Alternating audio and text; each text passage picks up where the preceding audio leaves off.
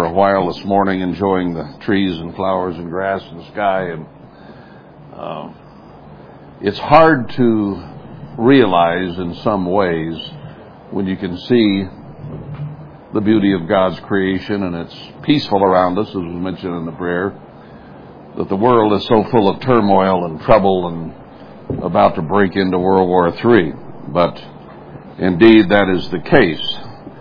I was thankfully sitting in my own backyard and not downtown Seattle. If you've been kind of following the news, we've had a new country declared. Basically, they've seceded from the United States and taken over 6 square blocks in downtown Seattle. Actually, I think it consists mostly of the 3rd precinct. They took over the police station, ran the cops off, and now they've set up their own government there and are patrolling it with guns and trying to keep people, except the ones they want in, out. And they won't let the cops in. They won't let government in at all. And they have an overlord or a warlord there now who's ruling it, which is what happens when things break down. And we're going to see that more and more across the country, I think, as our society is in the process of coming apart. So we may see warlords like the one in Seattle. They tried it in Portland as well and didn't get as far. It kind of broke up after one day. But it's succeeded so far in Seattle. I think this may be the 6th day. And one day they gave it up in Portland. That doesn't mean it's over forever there either, because of the quagmire and the mess that Portland is. But not only warlords over little groups, but probably the cartels will take their slice, and the Muslims will take theirs, and so on and so forth. I just saw an article this morning. We holler about racism and slavery from 200 years ago. There's slavery going on right now across the world, and particularly in 5 countries in northern Africa. They have black slaves there by the hundreds of thousands who are in the same position that the black people were here before the Civil War. It's going on day by day. And they rape and pillage and rob and take the children that are born to themselves and buy and sell them, just like in the days of American slavery. Why isn't the UN doing something about that? Why is this allowed? They don't care. And they don't care about you and me. They care about ruling the world and getting rid of white people, basically. Because God has set the entire Gentile world against Israel. So Western Europe and America and Canada will receive the brunt of this. I mean, Australia, New Zealand, wherever Israel is.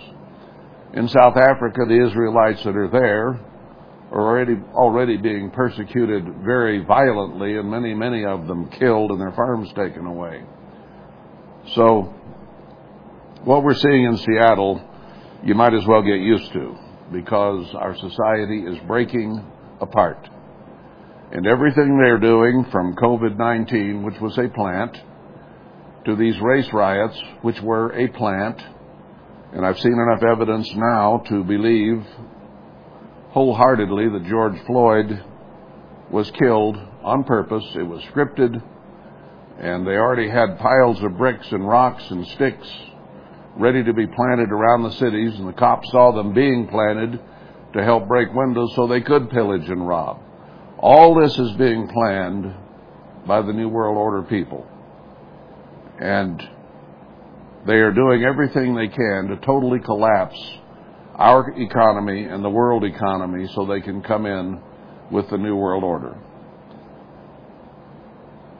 Now, lest somebody cry conspiracy theorist, all that's happening is simply what the book of Revelation and Isaiah, Jeremiah, and Ezekiel said would happen. That a great beast power would arise here at the end and would deceive the whole world and rule the whole world. it will be, as Daniel says, comprised of iron and miry clay in its feet. It's not going to be as strong as they wish it to be because they will be fighting among themselves for control. Just as you're going to have groups of people in this country vying for control of certain areas. It's happening with the gangs already. In one city, you got this gang, that gang, they're fighting over turf. Who gets this part of the city and who gets this part of the drug trade and so on. And you're going to see this nationwide as more things like Seattle happen. It's all in the book. We've read it over and over and over again. So do I need to even say it to you? You know it's there. But I think it helps us to remind us that there's nothing happening in the world right now out of all these things that you and I have not been reading in this book and talking about for the last, since I started this ministry, or God did, 24 years ago. Been going over all this over and over and over again. And now it's here. God talked about it long before it ever happened. And now we're not waiting to see it happen and talking about when it comes, we're in it. So, if ever we needed to seek God and get close to Him, it's now. Because some of this, and I may have a sermon on it next week or sometime soon, we're going to go through some of it. I firmly believe that. I don't know how much. We're already going through some of it. The COVID, watching the race riots and so on. And here we are out here in the wilderness now, and we're not facing it. But brethren in the church around the world in the big cities are in the middle of it. So the church and the remnant that's still out there that hasn't gathered is going through some of it. And they're still there. How much of it they go through remains to be seen. But let's realize how thankful we should be that God has gotten us out of the middle of everything that is going on. It's a pretty sad time. I mean, we have people here who've only been here now a week, a little over, who worked in Portland, lived just across the river from Portland, and have seen all this stuff developing with the communist leftist governments. Have experienced some of it. And thankfully they got out of there before it got any worse. And it's getting worse everywhere. Anyway, enough of that for the moment. It was a peaceful morning out here. Thank you. And I am thankful for that, for every week we have of it out here. Last week we were talking about those who have been sealed. We didn't finish getting through those scriptures.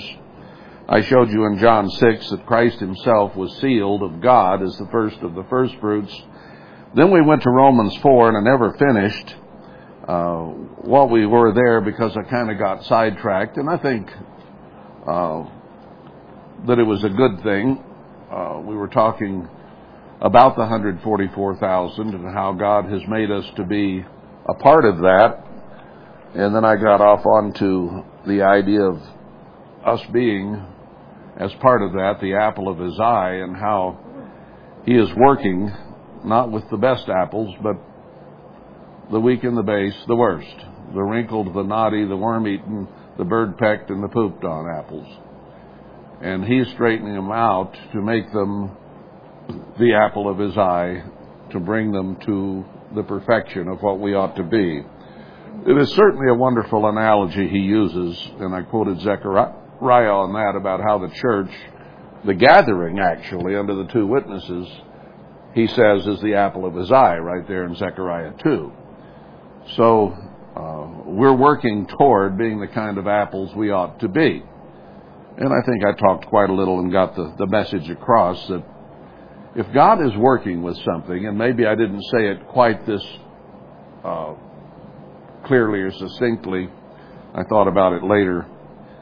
If God has taken that which is not what it ought to be and is working toward transforming it, and that's what we're to be, is transformed by His Spirit so that we're not wormy and wrinkled and sour and everything, He's working on us.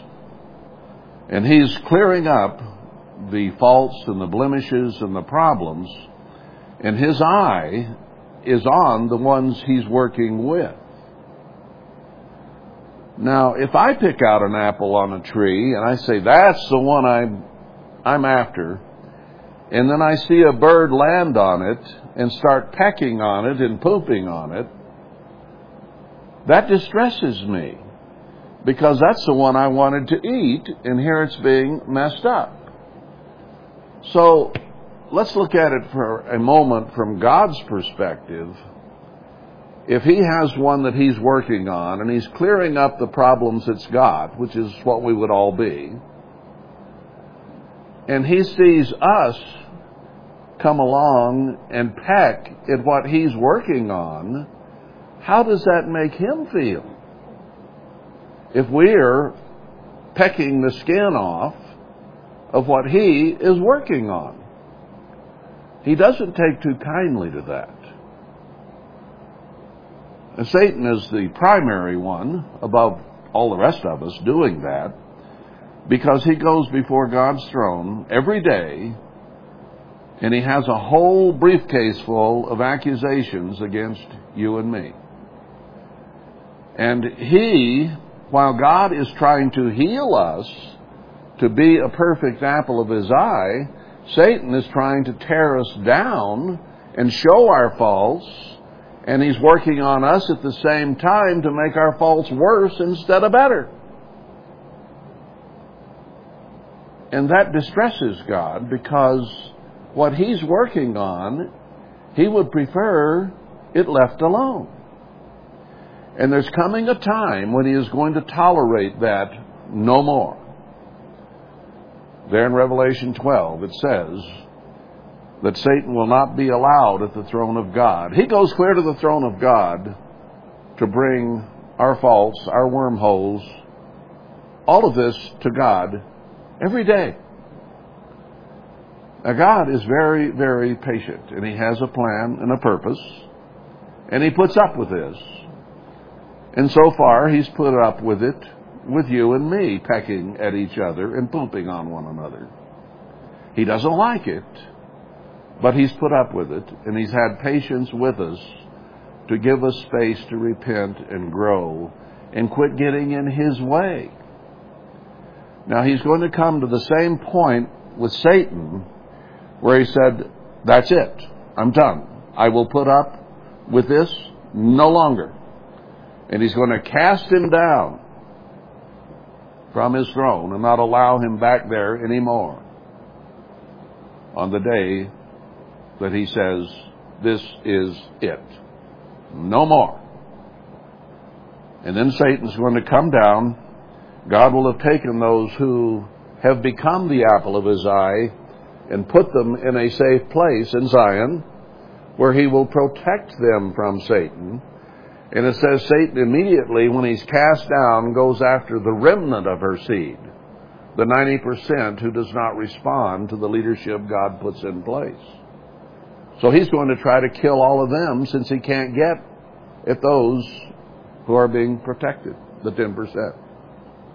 You want to be among that 10%, brethren. You want to be there.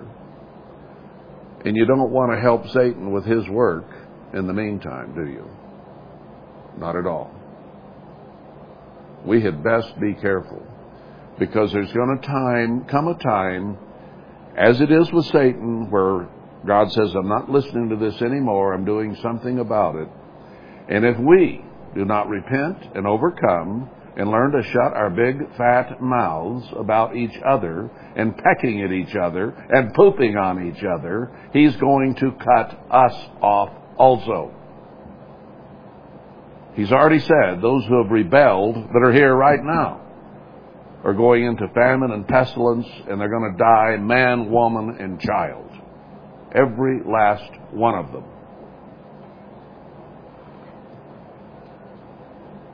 Is that number complete? How much rebellion do you and I still have in us? How much do we have? How much do we maybe still need to get rid of? Because God is going to deal with it. He will deal with it. He is not going to have anyone here who is not willing to go with His plans and His purposes.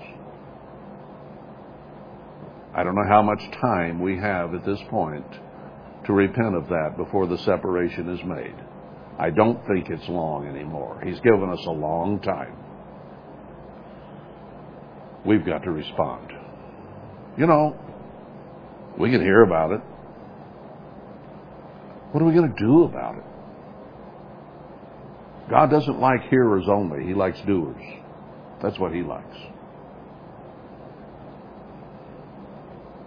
So, I'm not gossiping. Okay, you're not gossiping. Are you listening to gossip? What's the difference? You're participating in it. You know, gossipers need to learn to shut their big fat mouths, and hearers need to shut their big fat ears. You have a responsibility to shut your ears that is just as big a responsibility as shutting our mouths. When people start running down God's apples, we need to tell them so. We need to tell them, don't say that. I don't want to hear that. That's our responsibility when we hear it. And it's their responsibility when they say it. It takes two to complete that communication. Got to have mouths and ears both. So, I'm telling you, God is only going to take it so long. And He's going to weed out the rotten apples. Those who won't be fixed. Those who insist on being what they are, instead of being fixed by His Word and His Spirit. Hey, I don't got to weed them out. I don't got to weed me out. I got to get me straightened out and not be a rotten one. And you got to get you straightened out and not be a rotten one. And trust in the grace and mercy of God that will be included among the apples He gathers together to do His work. That's what we want to do. All right. How do you do that? As I said a couple of weeks ago, we don't get in a fetal position and cry and whine and moan about how bad we are and, oh, life is so tough. No, we don't shrink back. That's what Paul makes very clear. God takes no pleasure in those who shrink back, but that we're to come boldly before the throne of grace and mercy and love and ask for His power, His strength, His Spirit to overcome and to grow, not to sit here feeling sorry for ourselves. That doesn't do us any good.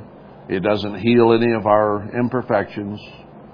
Going to God and receiving His Spirit to overcome is the key. And that needs to be done with boldness. How can you be bold when you're still a sinner? How can you be bold? Because you have faith that He loves you. You have faith that He cares about you. You have faith that He called you and brought you to repentance and to begin to change your way of thinking to think like Him instead of like this world around us that we were part of. So we can love one another. He loved us so much that He gave Christ for us. That's you and that's me. That we might have eternal life. So He wants us to have eternal life. He wants it with all His being. He says it is His pleasure to give us of His kingdom. It pleases Him to be able to do that. So why should you snivel and cry and feel sorry for yourself? Because He's all for you. And He likes it. when you approach Him with boldness and expect Him to forgive and to offer you grace and mercy. That's what He wants you to do. Because when you're in the fetal position, you're not going to overcome anything.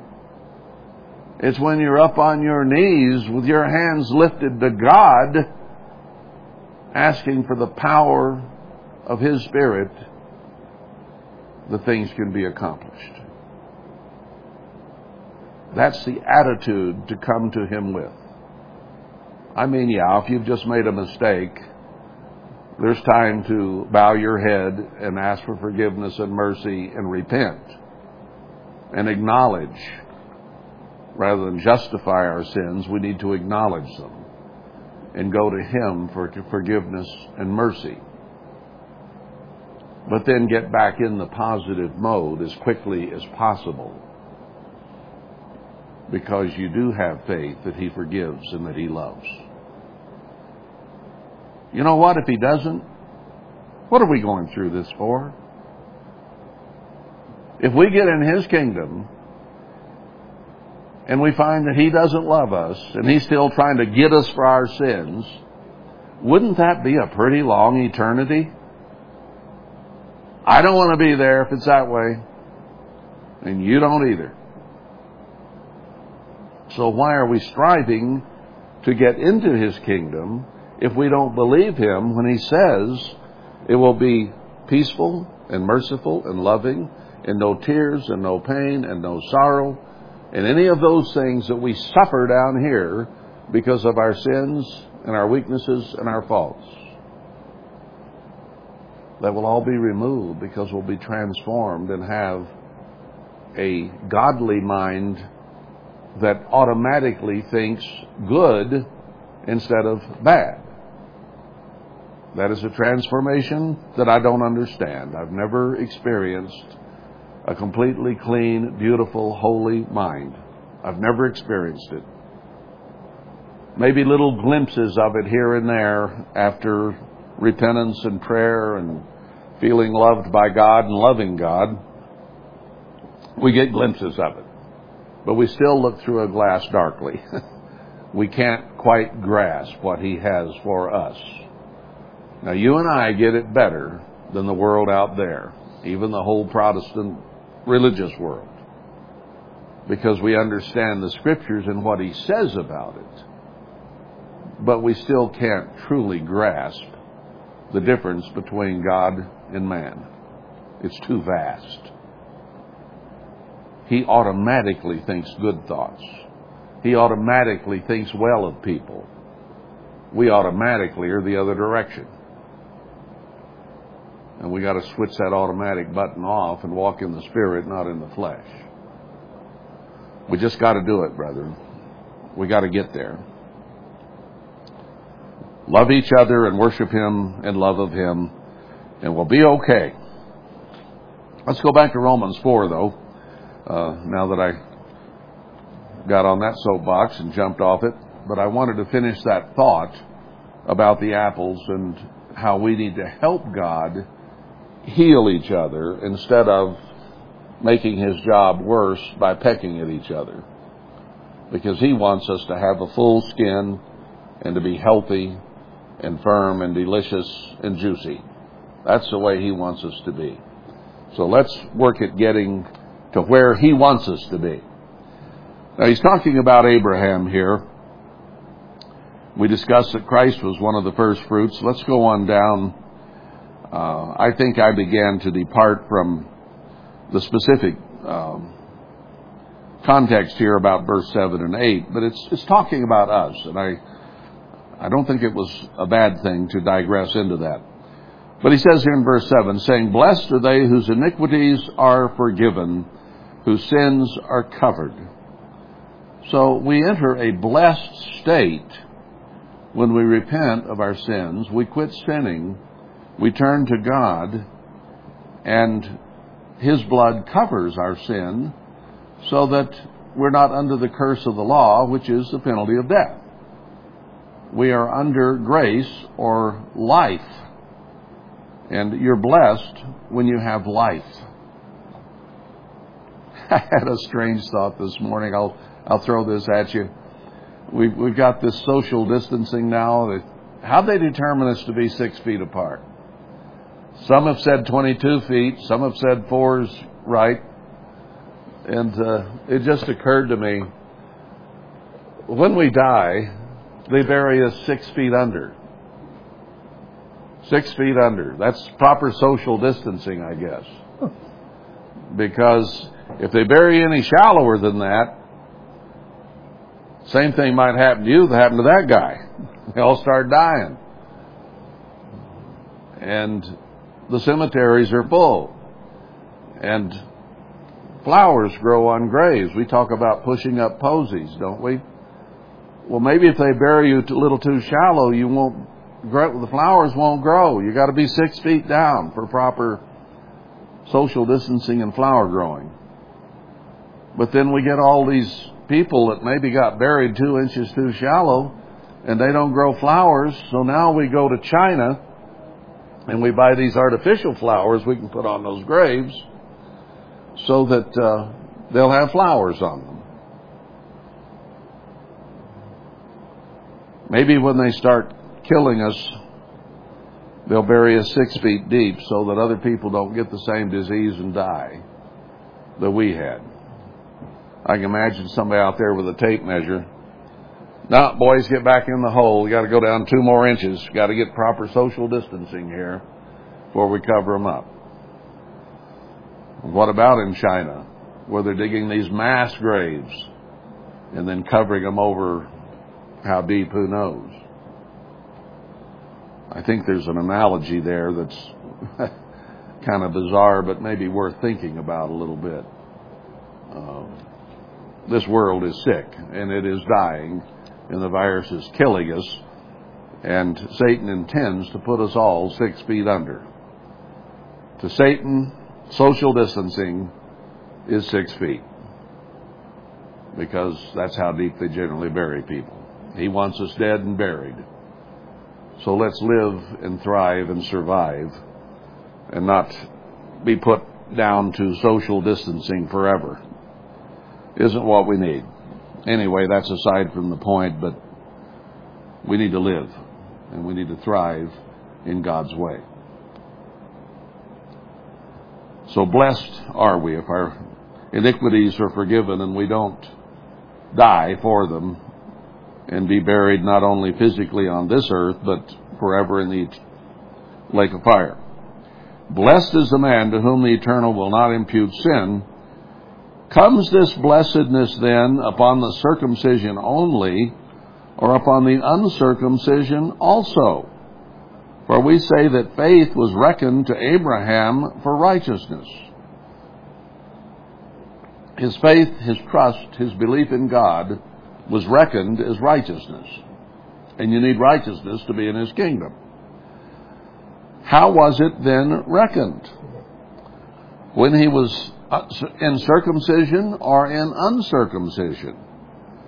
Then he says, not in circumcision, but in uncircumcision, Abraham was called and given his promises before he was ever circumcised. So circumcision physically has nothing to do with the calling of God. It is unnecessary. And Paul said in another place, circumcision is nothing. And yet people still follow what the Jews do and circumcise their children. It's not necessary. Personal preference maybe, but it is not necessary. And he received the sign of circumcision, a seal of the righteousness of the faith, as he had, yet being uncircumcised, that he might be the father of all them that believed, though they be not circumcised, that righteousness might be imputed to them also. So he said, he's talking about Gentiles and Israelites here, because Abraham was not an Israelite. Do you realize that? He never became one, actually, because Israel did not even develop until after Isaac, when Jacob was renamed Israel. So there were no Israelites before Jacob. Abraham or Isaac, Sarah, none of them were Israelites. But they were given the status of righteousness because of their faith and their belief in God, being uncircumcised. So God was able to confer that, and He put a seal of the righteous on Abraham. Verse 11. So Christ is sealed of God, and Abraham, who became the father of Israel and our father in the faith, was also sealed of God. So that shows that those in Hebrews 11, including Abraham, were part of those sealed. Sealed simply means you have God's stamp, God's approval. When a king had a seal, if a document was given or a letter was done, he stamped it with his seal, which is the same as your notarized signature, essentially. Meant the same thing. And if he was to send it and he didn't want anybody to read it, they closed an envelope or a scroll, and they put that seal on it, which sealed the scroll so that nobody could read it until it reached the one who was supposed to open it. That's the way God did it. So, with us, He seals us, as He says in Revelation, on our forehead. That's where the beast will do it too, arm and forehead. But God seals us and says, that one's mine. He puts His stamp on us. He put His stamp of approval on Christ, and He put His stamp of approval on Abraham, and imputed righteousness to him because of him believing God. And Abraham believed in hope without hope. Paul goes on to say that here in this same context. In other words, he and Sarah were both far beyond being able to engender children. He was too old to do his part, and she was past menopause and too old to do her part. And God came and said, you're going to have a baby. And I can kind of understand why they would laugh or chuckle. You know, say, hey, that's impossible. We're both beyond that.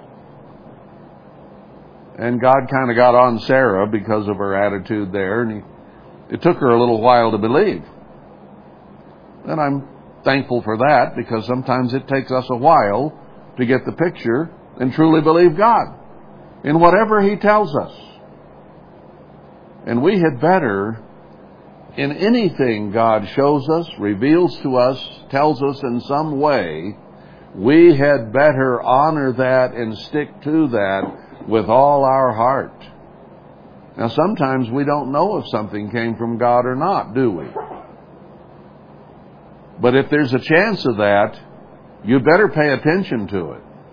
We know the truth that we understand came from God, and we had better pay attention to it.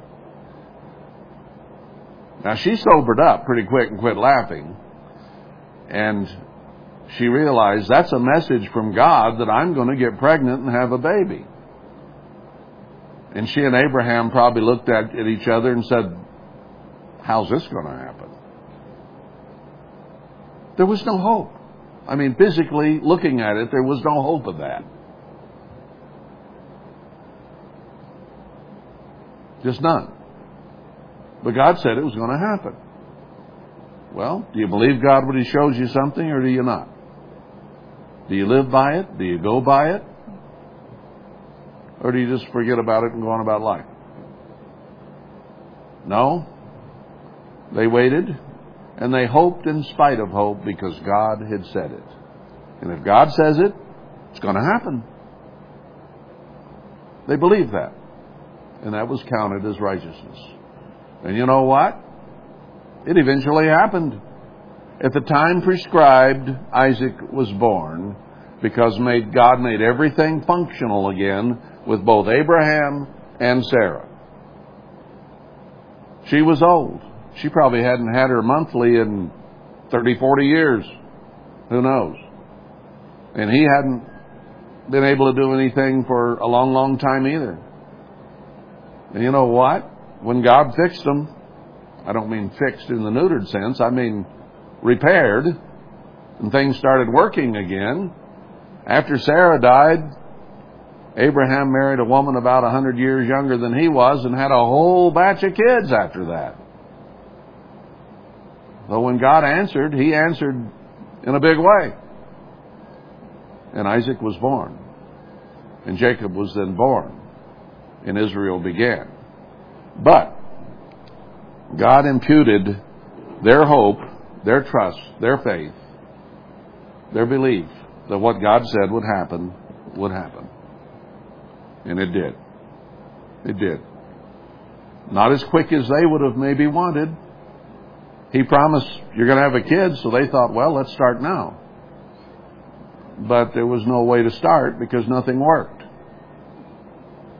And they had to wait until God performed a miracle so that Isaac would be born exactly when God wanted it to happen. And it did.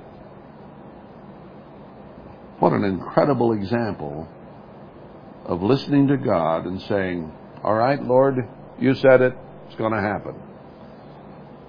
He gave us this book, and he said every word in it is truth. And everything in here is going to happen. So read it and follow it, and all the things I said are going to happen. Now, when I say every word, it's been translated, and there have been some mistranslations, vague translations.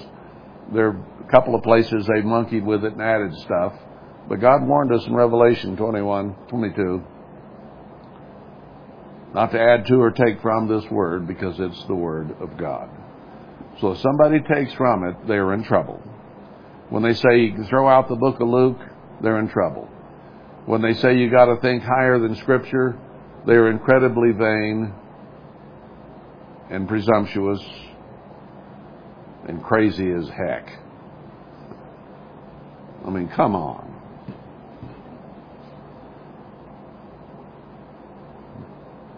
I'm sorry I softened that to the Mormon phrase. They're crazy as hell.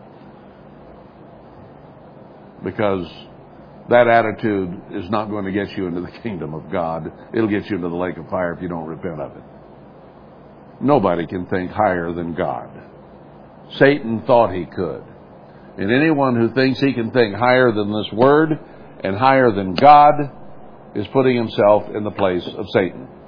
And Satan is not going to be in the kingdom of God. Guaranteed. If he is, I don't want to be there. But I trust and believe he won't be there. He's going to be put away and never again influence anyone in the entire universe. Glory, hallelujah. Because he influences us every day that goes by. And it gets tiresome and weary to fight the fight that we have to fight. But he said, don't give up, endure to the end, and your salvation is assured. So Abraham and Sarah are going to be there. It says so in Hebrews 11. Let's go to 2 Corinthians. And here in chapter 1,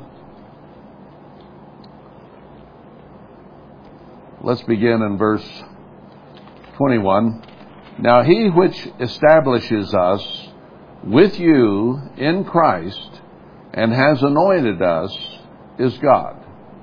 If we are a part of his church, have been properly baptized, had the laying on of hands, and received his Holy Spirit as a beginning, as a gestation period, we've been anointed of God. Chosen and selected, anointed for a very important purpose, and that's to be a part of the bride of Christ, who has also sealed us and given us the earnest of the Spirit in our hearts. So we saw Christ as the first of the first fruits is sealed. Abraham and those who believe God in the Old Testament as enumerated in Hebrews 11 are also sealed then. And so were these people in the early New Testament church. So the sealing of Revelation 7 is not just an end-time thing where God seals 144,000. It's something that started as a process long ago. Noah and Enoch were sealed of God. All those who obeyed God in the Old Testament were. And there weren't very many of them. But even the early New Testament church then was already sealed. Paul spoke of these people in Corinth as having sealed them and given them the earnest of the Spirit in our hearts. What is earnest? In a real estate transaction, you put down earnest money, which shows that you're sincere and you mean to do this thing. If you say, okay, I'll buy it, and disappear, the seller has no idea whether you'll show up again or not. But if you put a substantial amount of money down as earnest money, then he has a pretty good idea you're coming back because he knows you don't want to lose money. So unless you get run over or have a heart attack, you'll probably be back if you put earnest money down. It kind of binds the thing so that you both understand, yeah, this is a sincere, meaningful thing that's going to happen. So when God gives us His Spirit, the laying on of hands after baptism, He says that's the earnest of what is coming. As in the case of a house. Christ said, I'm going to go back to my Father's throne, and at His throne are many mansions, and I'll prepare a place, a house for you. A mansion, the New Jerusalem. He's preparing it. Well, we can't move in yet, can we? It isn't fully prepared yet because the 144,000 are not completely finished yet. So it's a building in process. And He has given us the earnest of His Spirit. You and I do not have fully the Spirit of God in the way that God's Spirit is a part of Him and of Christ. Because they are that. We're still human, but we have earnest from God by the indwelling of His Spirit to help us overcome and grow so that we might receive the whole house at some day when everything in the contract has been met. We have grown, we have overcome, we have ceased to sin as much as we can. We're not living in sin. We're doing our best to get out of it.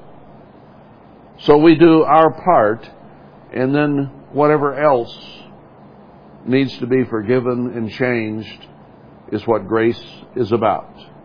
But our faith to move forward and overcome and grow by the power of His Spirit puts us in a position where He's willing to forgive us and give us the gift of eternal life in His kingdom. That life is a gift.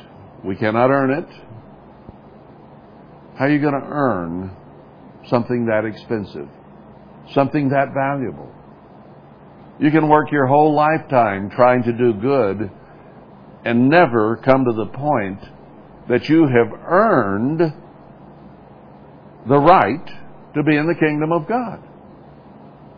You can't earn that.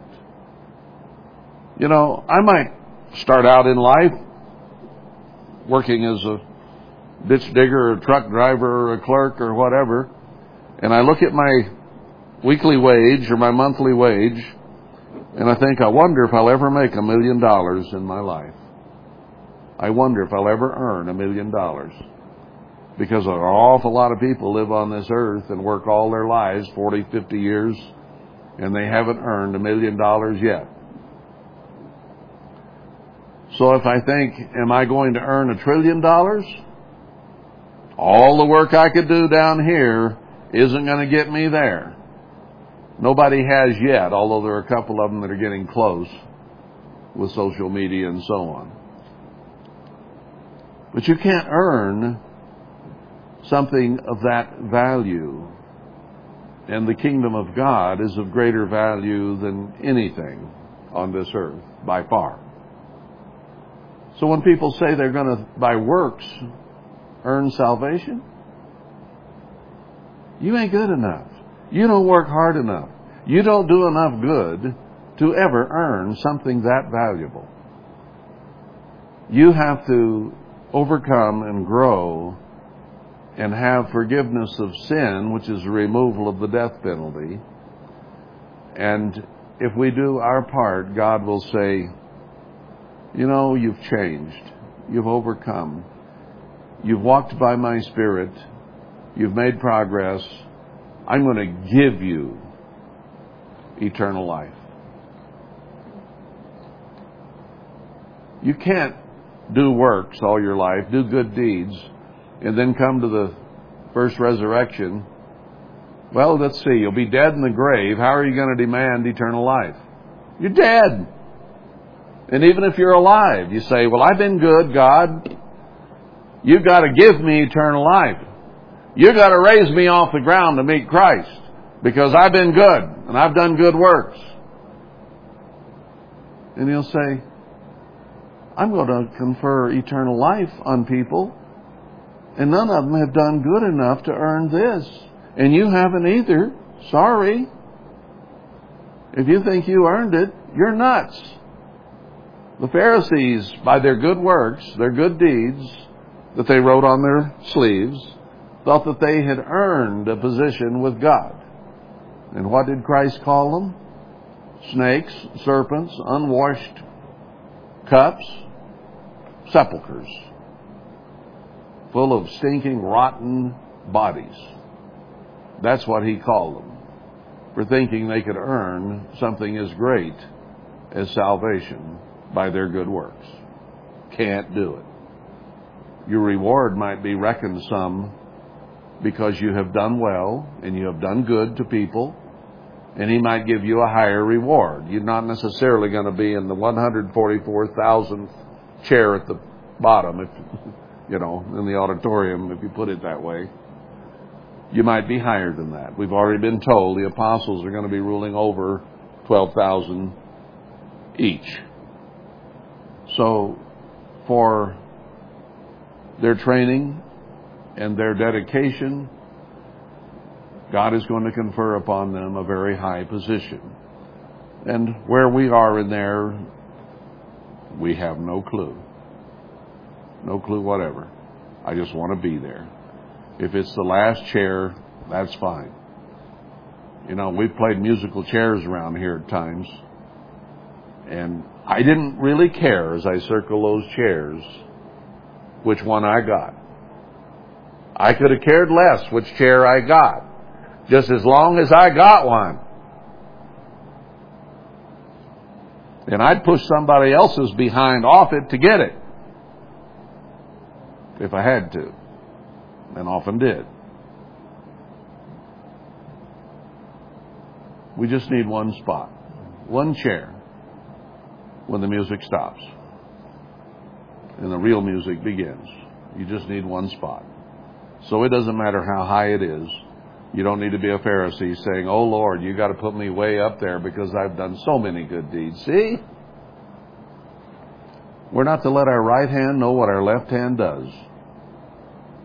And if we're doing good works and doing good things for our brethren and people, and we just do it because it's there to do, and I see a lot of that with you. I really do. I see you helping each other left and right and showing that kind of love. And I thank God for it, brethren, that you're that way. Doesn't make any difference. Whoever needs something, you're there. Thank you. And God thanks you. But it still doesn't earn you salvation. It might help your reward. But we can't earn salvation. We can grow, we can overcome, we can walk in the Spirit and move forward in faith, saying thank you for the grace and the mercy and the love that you're going to show because you're God. Wow. We've been sealed by God if we're walking in the faith. His stamp is on us. Apple on the tree, same analogy. He selected it. So if He sealed us as part of that, He expects us to be there. He expects us to make it. Now, the only way that that seal can be removed is if we turn from Him. You know, He approved of us and sealed us as members of His church. And He'll never remove that seal. He says, I will never forsake you. I will never depart from you. I will be with you always. Clear to the end. He says He will never depart from us. We got to believe Him. The only way that seal can be removed is if we depart from Him. Then He'll take it away. Because we insist on it. No. Don't put Him in that position. We got to move forward. We've been sealed.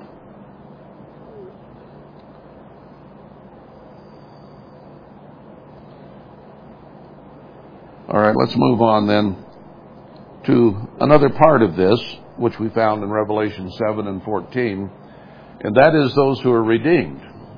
I need to move fast. I've been talking about things, but they're important things, other than just this. But to just say you're sealed and to say you're redeemed without understanding what that means and what responsibility accrues to us by understanding that, then it's just knowledge.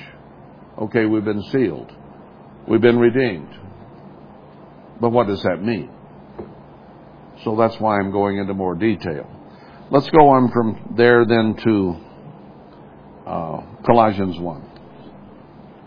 I want to cover a few fairly quickly here so that we get a little bit of a picture. See, people get confused back in Revelation 7 and 14, and the way to clear some of that confusion is to go to supporting scriptures internally within the scripture to find out, well, I keep flipping here and I can't find Colossians. There we are. They get confused, but if you use some of these other scriptures to help define what we find in Revelation 7 and 14, it clears the mystery up. Colossians 1 and verse 14. Speaking of Christ here, this whole context is speaking of Him, in whom we have redemption through His blood, even the forgiveness of sins. So redemption, or being redeemed, only comes through the blood of Christ. Anybody who has not placed themselves under the blood of Christ, and God accepted them there, cannot be redeemed from this world. Redemption is a process that occurs through Christ. And when you redeem something, you pay the price for it, whatever that might be. If you loan somebody something and he doesn't bring it back, you go to his house to redeem it, to bring it back to you. Now, Adam and Eve departed from God, and they remained away from God for the rest of their lives. And mankind is turned away from God. Now, He sent Christ to begin a redemption process. So all redemption really means is returning to God. Returning to the one who owns you, who purchased you with His life. That's what redemption is redeeming you from those who are going to die and not be in the first resurrection, but maybe live into the millennium or come up in the second resurrection, or God forbid, in the third. So he's looked out here at all the people on earth, here at the end time, begun a work, a church, through Herbert Armstrong, and then that went away because of our unrighteousness, and now he's building a latter temple. He'll be starting soon. Foundation, I believe, has been laid. So the building will start soon, when the gathering comes on a spiritual level and on a physical level, when it's time to build the temple in Jerusalem, which is very soon. But it's a process of removing us from Satan's clutches and the world and redeeming us to God so that we really, truly belong to Him again. Because what did we do? We turned ourselves over to Satan as slaves. He deceives the whole world. And we were part of that world. And we belong to Satan. So He sent Christ to defeat Satan and to begin the redemption process. And that's why He says we are purchased with the blood of Christ. That was the price that was required to bring us back from Satan, was to come under His blood, which is greater than Satan and greater than anything. So, He's redeemed us.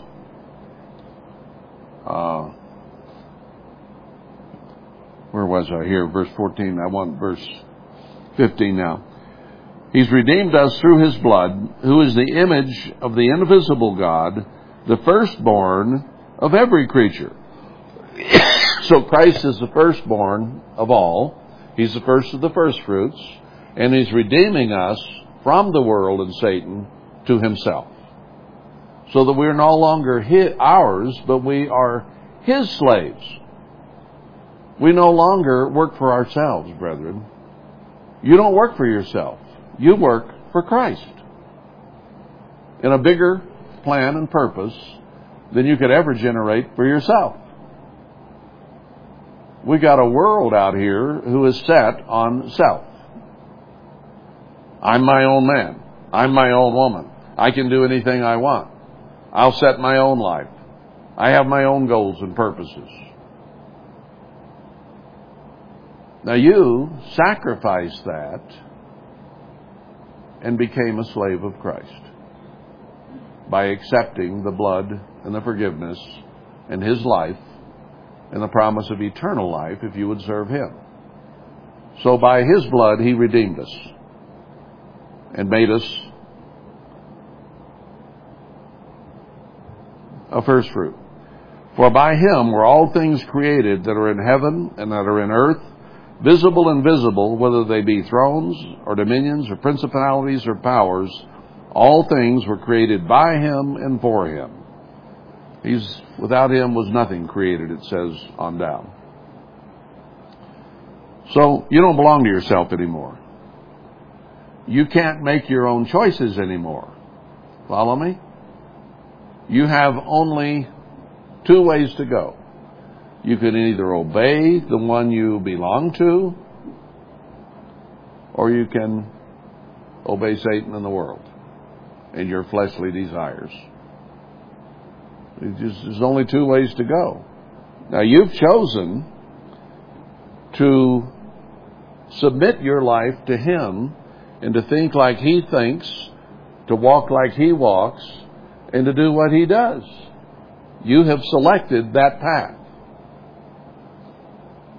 Now you got to stay on it, because every fiber of your being wants to get off the path and do what you want to do.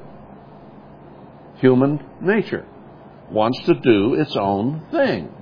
But you surrendered to Him to do His thing.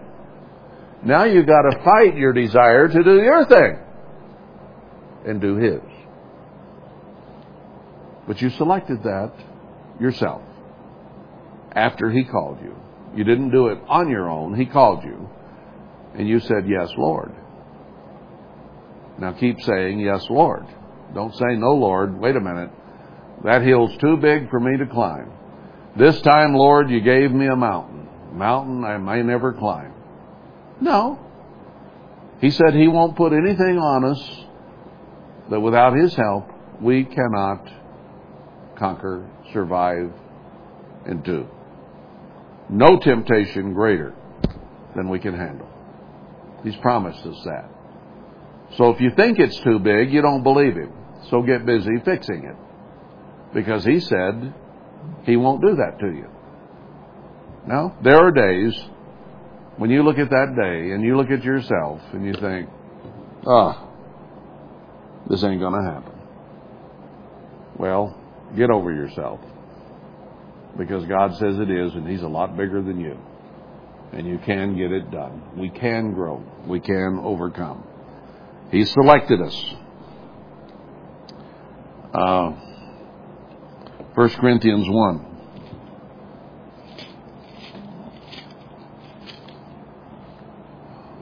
And let's look at verse 30.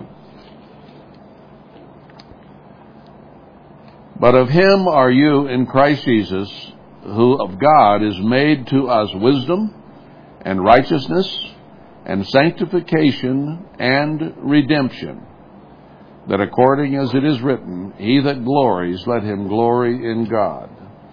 So all these things mentioned up here come from God. We're in Christ, who is giving us wisdom. Wisdom is knowing what to do and when to do it and who to do it to. And righteousness.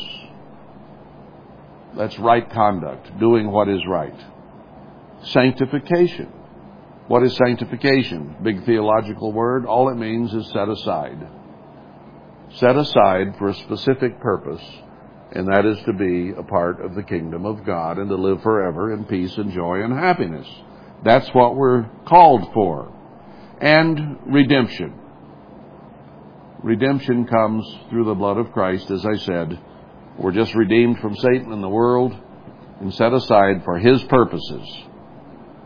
So, the 144,000 are those redeemed from the earth. Romans 8. Here, let's go to verse 23. And not only they, he says the whole creation groans and travails in pain together until now. But not just the creation itself, which is groaning because of Satan and his ways in the world. And not only they, but ourselves also, which have the first fruits of the Spirit, even we ourselves groan within ourselves, waiting for the adoption, that is, the redemption of our body. Now here, he ties the first fruits and those who are redeemed together in one verse, one statement. So, just as in Revelation 7 and 14, he says, these are the first fruits, they're redeemed from the earth. Here Paul puts it in a different way. First fruits that are redeemed. And he says the 144,000 back there are the first fruits. So if the first fruits and the redeemed are the same, there's only going to be 144,000 redeemed from the earth when Christ returns. That's all that's in the first resurrection. Period. People will argue, but the internal evidence of the Bible is pretty clear, if you pay attention to it. Let's go to Hebrews, chapter 9. Verse 12 here. Speaking of Christ, our high priest, he says, neither by the blood of goats and calves, but by His own blood he entered in once into the holy place, having obtained eternal redemption for us. Christ entered the Holy of Holies, and He died, and His blood is big enough to redeem us from sin. Verse 15. And for this cause He is the mediator of the New Testament, that by means of death, for the redemption of the transgressions that were under the First Testament, they which are called might receive the promise of eternal inheritance. So redemption means eternal inheritance, being part of the kingdom of God. And as we've seen, that's the first fruits. So that means you'll be in the first resurrection, not a later one. Let's look at Luke 21. I'll throw a few of these at us to see what the context of the Bible says about what is summarized there in Revelation 7 and 14. Luke 21. And here, let's go to verse 28. And when these things begin to come to pass, then look up and lift up your heads, for your redemption draws near. He's talking here in this chapter about the times of the end, same as Matthew 24. And he says, when you see all these things happening that we're beginning to see happening right now, your redemption is near. So what's he going to do? He's going to have the first resurrection, which will redeem us from the earth and Satan. We rise to meet Christ in the air, part of the first resurrection of the first fruits. And that's when your redemption is complete.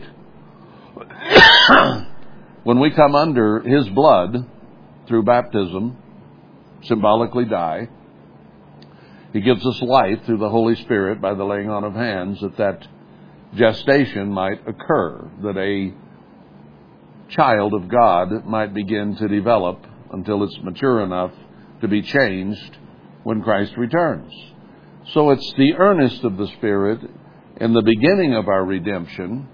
He's beginning to draw us away from the world and to lead us to His kingdom, but the redemption is not complete until we rise off the ground to meet Him in the air.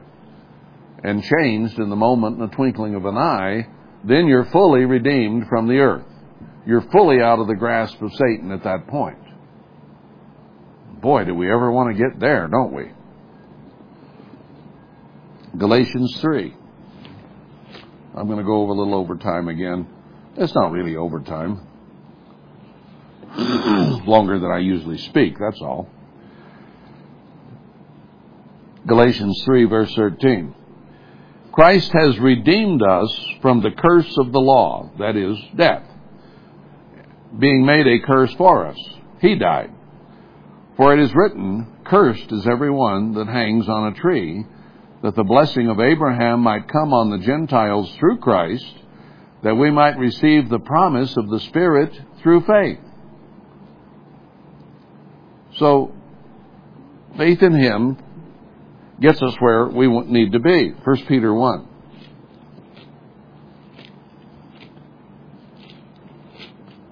First Peter 1.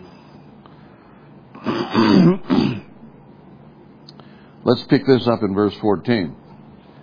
As obedient children, not fashioning ourselves according to the former lusts in our ignorance. The way we were living out in this world was not right. So he says, don't do that. Don't live according to your former lusts. But as He which has called you is holy, so be you holy in all manner of conduct. We are to be holy as God is holy in everything we think, say, and do. I thought about this the other morning, just cogitating a little. You know, we say the Sabbaths are a holy day. Every week is a holy day. And then we have 7 other days among the feasts that God has designated holy days. But it just occurred to me that really with us, every day is a holy day. Or every day should be a holy day. What is a holy day? It is a day set aside by God for holiness and for a holy convocation, a godly meeting.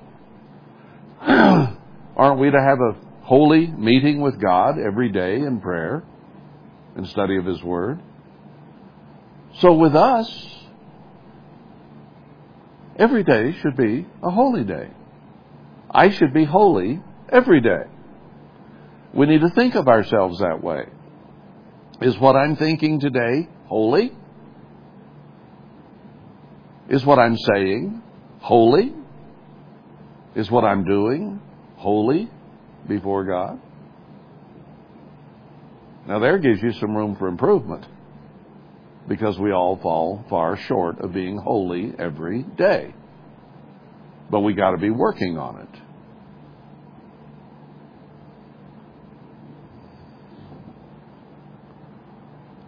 In all manner of conduct, because it is written, "Be you holy, for I am holy." We have no time to take off from that. You don't just wait for a holy day to come along. You make each day holy. And if you call on the Father, who without respect of persons judges according to every man's work, pass the time of your sojourning here in fear. For as much as you know that you were not redeemed with corruptible things, as silver and gold, from your vain conduct, received by tradition from your fathers, but with the precious blood of Christ, as of a lamb without blemish and without spot. That's what redeems us. Who truly was foreordained before the foundation of the world, but was made manifest in these last times for you. There's where our redemption comes. Now let's go to Revelation 5. This is really a good one to back up what I've been telling you about Revelation 7 and 14 with the sealed and the redeemed. Chapter 5, verse 9. Now here are people who stand before the kingdom of God, and what did they do? They sung a new song, saying. Now he tells us, we'll go back and review it to wrap this up. In Revelation 14, I think, is it 7 or 14? I think it's 14. It said only the 144,000 could sing the new song. He mentions the new song to one of the churches in Revelation 2 through 3, that they would sing a new song before God. But here it says that these sing a new song, saying, "You are worthy to take the book, to open the seals thereof, for you were slain and have redeemed us to God by the blood out of every kindred and tongue and people and nation, and has made us unto our God kings and priests, and we shall reign on the earth." Now there's several things here that corroborate Revelation 7 and 14, in that is the only first fruits, the only ones redeemed, the only ones who can sing the new song. What does it tell us here? These can sing it. These were redeemed. And some say that it has to be only a people of Israelite blood who are virgins physically in Revelation 7. And that's all that can be included. But here he's talking about those who are sealed and redeemed. And they can sing this song. And they are of every tongue and people and nation and kindred. So he's saying that the redeemed, the sealed, the 144,000, who are the only ones that can sing the song, come from all races, all peoples. Not just Israelites, but people who are blood Gentiles. All will be part of the 144,000 who are the bride of Christ. That verse says an awful lot toward proving who these in Revelation 7 and 14 are. Let's quickly review that then. Here at the end, he says, "Don't hurt the earth till we've sealed the servants of God in their foreheads." Well, we already saw Christ was sealed originally. Abraham was sealed. Some in the early New Testament church was sealed. And here at the end, speaking of this time now that we're in, some more are being sealed. So sealing isn't 144,000 at the end. It is a process that has been going on from Abraham through Christ and through the early New Testament, and now because Paul spoke of those early New Testament Christians as being sealed. So this isn't just an end time thing. It is the culmination. It's the final adding of numbers to this to make it complete. And I saw the number that were sealed, 144,000. These are those which were sealed, of 12,000 of each tribe. And yet Revelation 5:9 tells us that these who have been designated as part of a tribe of Israel spiritually have come from all races and peoples around the world, not just blood Israelites. That's ridiculous. If that was the case, why did Paul go to the Gentiles? And after this was done, he saw this great multitude of all kinds of peoples that nobody could number. That's the great white throne judgment. Those who come up then, not at the first resurrection. All right, let's go to 14. I looked, and on Mount Zion, the bride comes down with Christ to Mount Zion, 144,000. That's all. And they sung a new song. So the 144,000 are the only ones that can sing it. They're the only ones in that resurrection. And no man could learn that song but those 144,000 who were redeemed from the earth.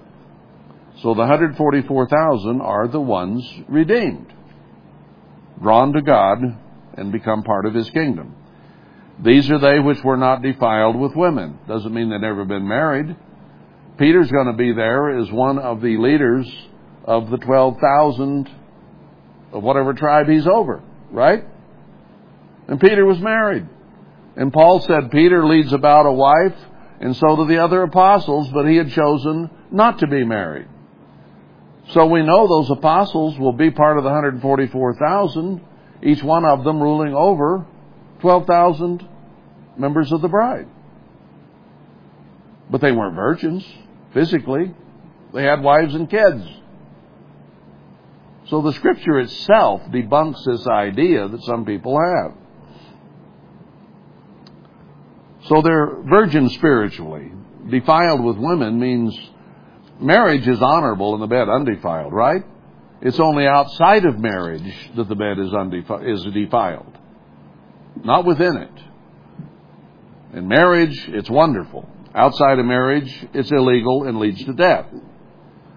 So these are not defiled with women. Now, a wife does not defile you. Illegal sex defiles you. So these are those which were not defiled by false churches, false apostles, by Satan. Because women are very clearly recognized as types of churches in the Bible. So not defiled by false religion and idolatry, but purged of that. Those people that Paul called first fruits in Corinth, and virgins he called them.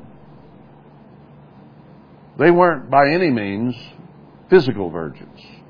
They had committed every atrocity sexually there is. And yet they had repented of that and become clean and pure or virtuous before God spiritually. This is all about spiritual. It's not about physical. Physical people who have repented and become virtuous. These are they which follow the Lamb wherever he goes. And we find in the end of the book of Revelation, that's the bride. These were redeemed from among men, being the first fruits. As I've said many times, no more, no less. The 144,000 are the only ones redeemed from the earth, and they're all the first fruits that there are. That's all the first resurrection includes. They were first fruits to God and to the Lamb, the apples of His eye turn out to be 144,000 good apples who have been redeemed so that they're no longer idolatrous and pagan. They're no longer sinful. They're no longer what they were. They have been transformed and become different. And they are included as the bride of Christ. So Revelation 7 and 14 are only talking of 144,000. That's all. That which is mentioned after is the innumerable multitude comes up in the great white throne judgment, or some live through into the millennium, but they're not part of the bride. They become the children of Christ and the bride later on. So I hope that clears that up, and I hope over these two sermons we've come to get a better idea of what it means to be set aside or sealed by God and redeemed from the earth, and that He expects us to respect that redemption and that sealing and to come to be holy in everything that we say and do day by day. And we will all fail in it, but we keep working at it and don't give up, because little by little we will grow and we will overcome and be more what He wants us to be. So we have a lot of work to do, because we don't qualify. And it's easy to see the pecks and the bird spots and the wrinkles in each other. But there are no wrinkles in God. There are no wrinkles in Christ. And He says those of us who compare ourselves among ourselves are not wise. And when we do compare ourselves among ourselves and talk down about each other, we're not being wise. And we just read today that He gives us wisdom. So He expects us to respect each other and love each other and help in the encouragement and strengthening of each other. That's what we are to positively do, is to help one another be the kind of apple God wants. So we should be helping heal each other and strengthen each other. Encourage one another in God's way is what we are set here to do. To show His love to one another, not to tear down and make Him repair the damage that we're doing. So let's not damage one another. Let's help, strengthen, encourage everyone to be what we ought to be, so we can be part of the kingdom of God in love. And men will know on this earth that we're the disciples of God if we truly love one another and show it in the way that we interact and treat each other. That's how man will know, and that's how God will know, because that's what He says. So, brethren, let's live together in peace, harmony, and love. That's what we're here to do.